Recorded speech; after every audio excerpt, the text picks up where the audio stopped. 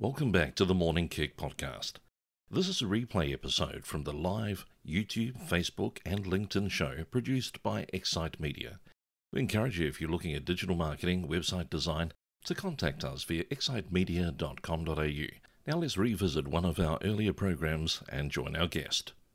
Well, here we are on the Morning Kick with Excite Media's new program. It's one of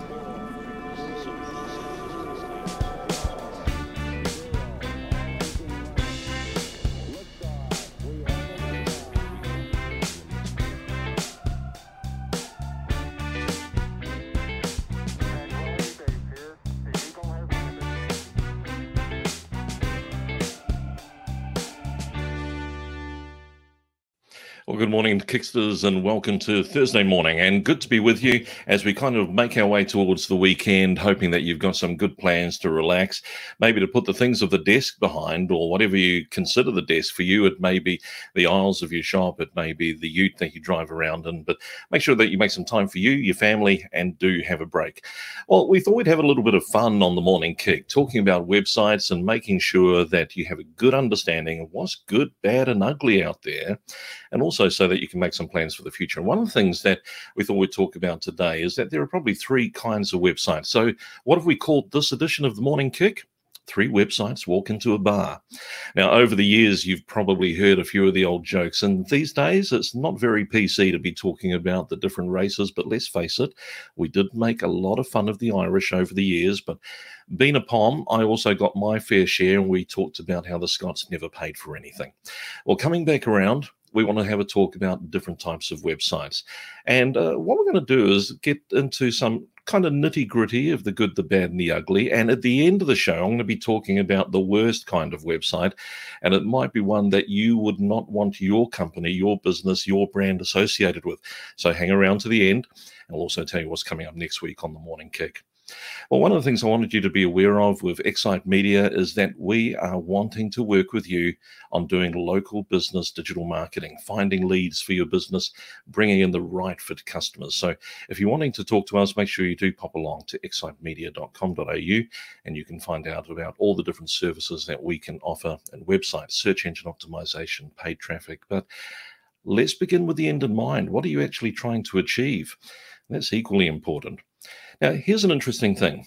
I find in my conversations with a lot of business owners, particularly for the first-time business owner who maybe hasn't done a website before, or their experience of a website is one that a mate threw together, and it was all a little transaction on the weekend. Slab of beer, website. Fantastic. That's what I think they're worth. And the thing is, we often also hear from people saying, I came to you guys because you're the IT experts, and so I wanted the IT experts to work on my website. Well, I've got to tell you, that is the first kind of mistake or misunderstanding that we should put to the side. The reason to come and see a digital marketing agency is because they're experts in marketing. They're experts in understanding your business, getting that message out to the right people to bring the right people in who want to buy your product. That's about communication. It's also about being able to understand your sales process, if you're B2C or B2B. So let's start off with the first kind of website that I see, and we're going to talk about it as being the receptionist website.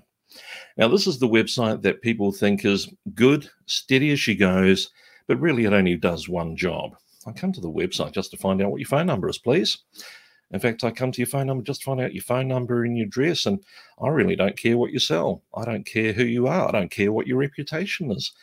So what we're looking for there is people are saying, I just have a website because it ticks a box in my business plan. Got to tell you, you are underestimating the value of your receptionist, never mind your website. One of the most key people in any business is the person who welcomes your customers. And many business owners think that their receptionist just answers calls and lose sight of all the other things that they actually do. So my encouragement to you is to actually get in touch with your receptionist. Find out the questions that they're being asked when they pick up the phone. Ask them, what is the language that your customers use when they ring you and ask for business? What problems are they trying to solve? And I've got to tell you this, I came from a broadcasting background, and one of the best pieces of advice we ever were given was to talk to our receptionist and find out what questions were coming into the radio station. The reason being, if it's not on the website, they're ringing. So the question is, if you're a receptionist or your key frontline staff are always getting the same questions time and time again, it's probably a sign that you haven't visited your website in a while as well. How much would you pay a really good receptionist? Just think about that figure. Now think about the length of time that you have a website. Probably 3 to 4 years before it needs an update. Your business has changed direction, technology's changed, branding's changed. Now consider, are you investing the same in your website? There's something to think about. We're going to get a little bit deeper on that one, because the next thing we're going to talk about is, what about hiring a great salesperson for your business? Now, if you've got a really good salesperson who's going to be reflective of your brand, they're going to be just as good as you. They carry the DNA of your business. They're as passionate about your product or your service as you are. They love solving problems for your clients. You're going to want to hang on to them for a long time. And because they're such a gem, you're probably paying them a good salary. Again, just think it over. And I often have conversations with people who are thinking, where do I invest my money next to grow my business? And they're thinking about their marketing. They're thinking about getting good salespeople online. Now, you think about the salary of a good salesperson, potentially a vehicle if they have to travel or any form of travel budget. Think about the sales collateral you need to provide to back them up. But keep in mind, even if you go with the old door knocking or digital door knocking, if they're going to do things on LinkedIn, you're still going to make sure that there's some form of lead flow that's going to be there. So it means that your brand has to be out in the market. Now, is your website doing that? There's another challenge for you.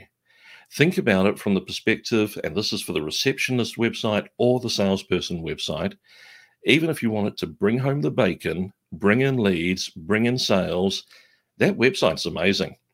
It's consistent. It's working 24/7 for you.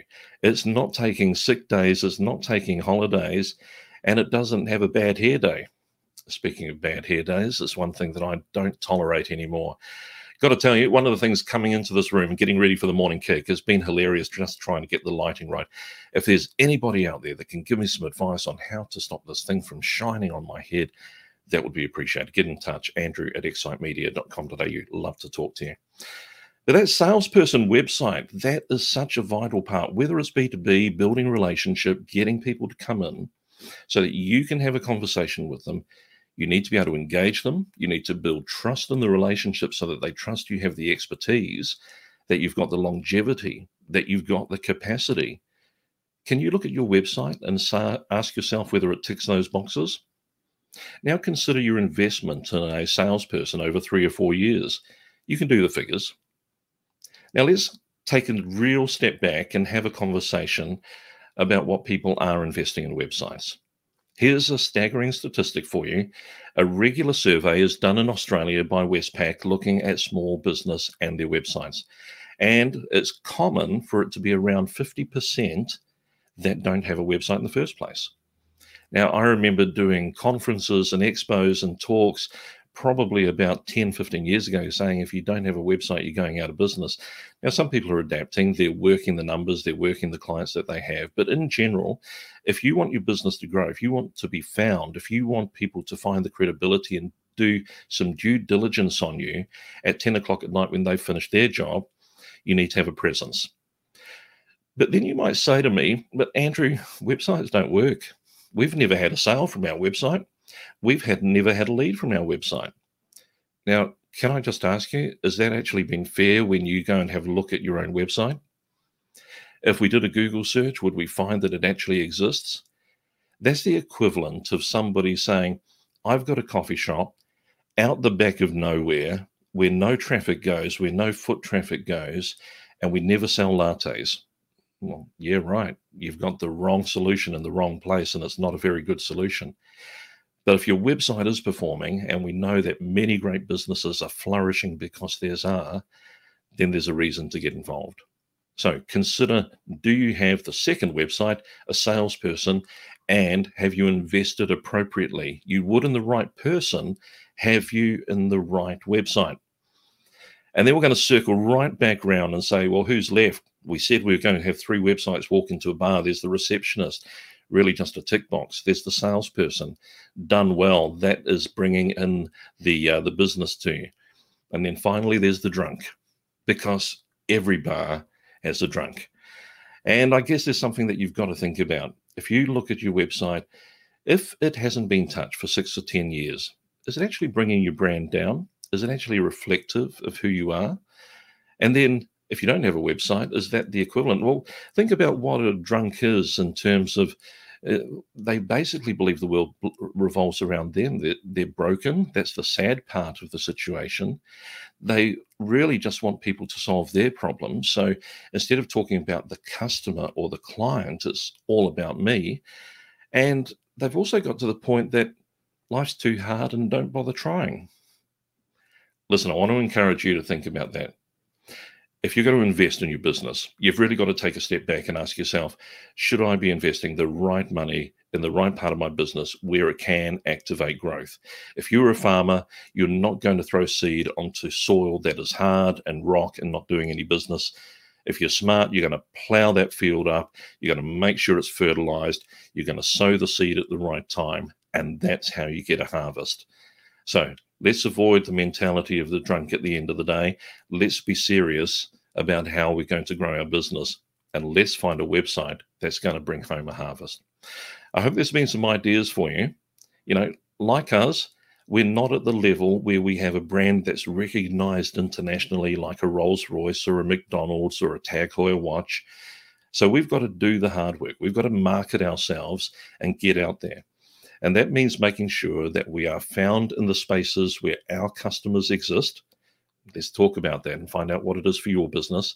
And let's bring them to a website that truly reflects your brand, clearly articulates your offer, makes sure they have the proof that you are the people to talk to, and ensure that you end up having a conversation that grows your business. Thanks for joining us on the Morning Kick. Next week, on Tuesday, we're joined by Sam Winch. Sam's going to be talking to us about courses. She has incredible expertise, and I'm looking forward to talking to her about courses and how they can help or grow your business. I'll see you then.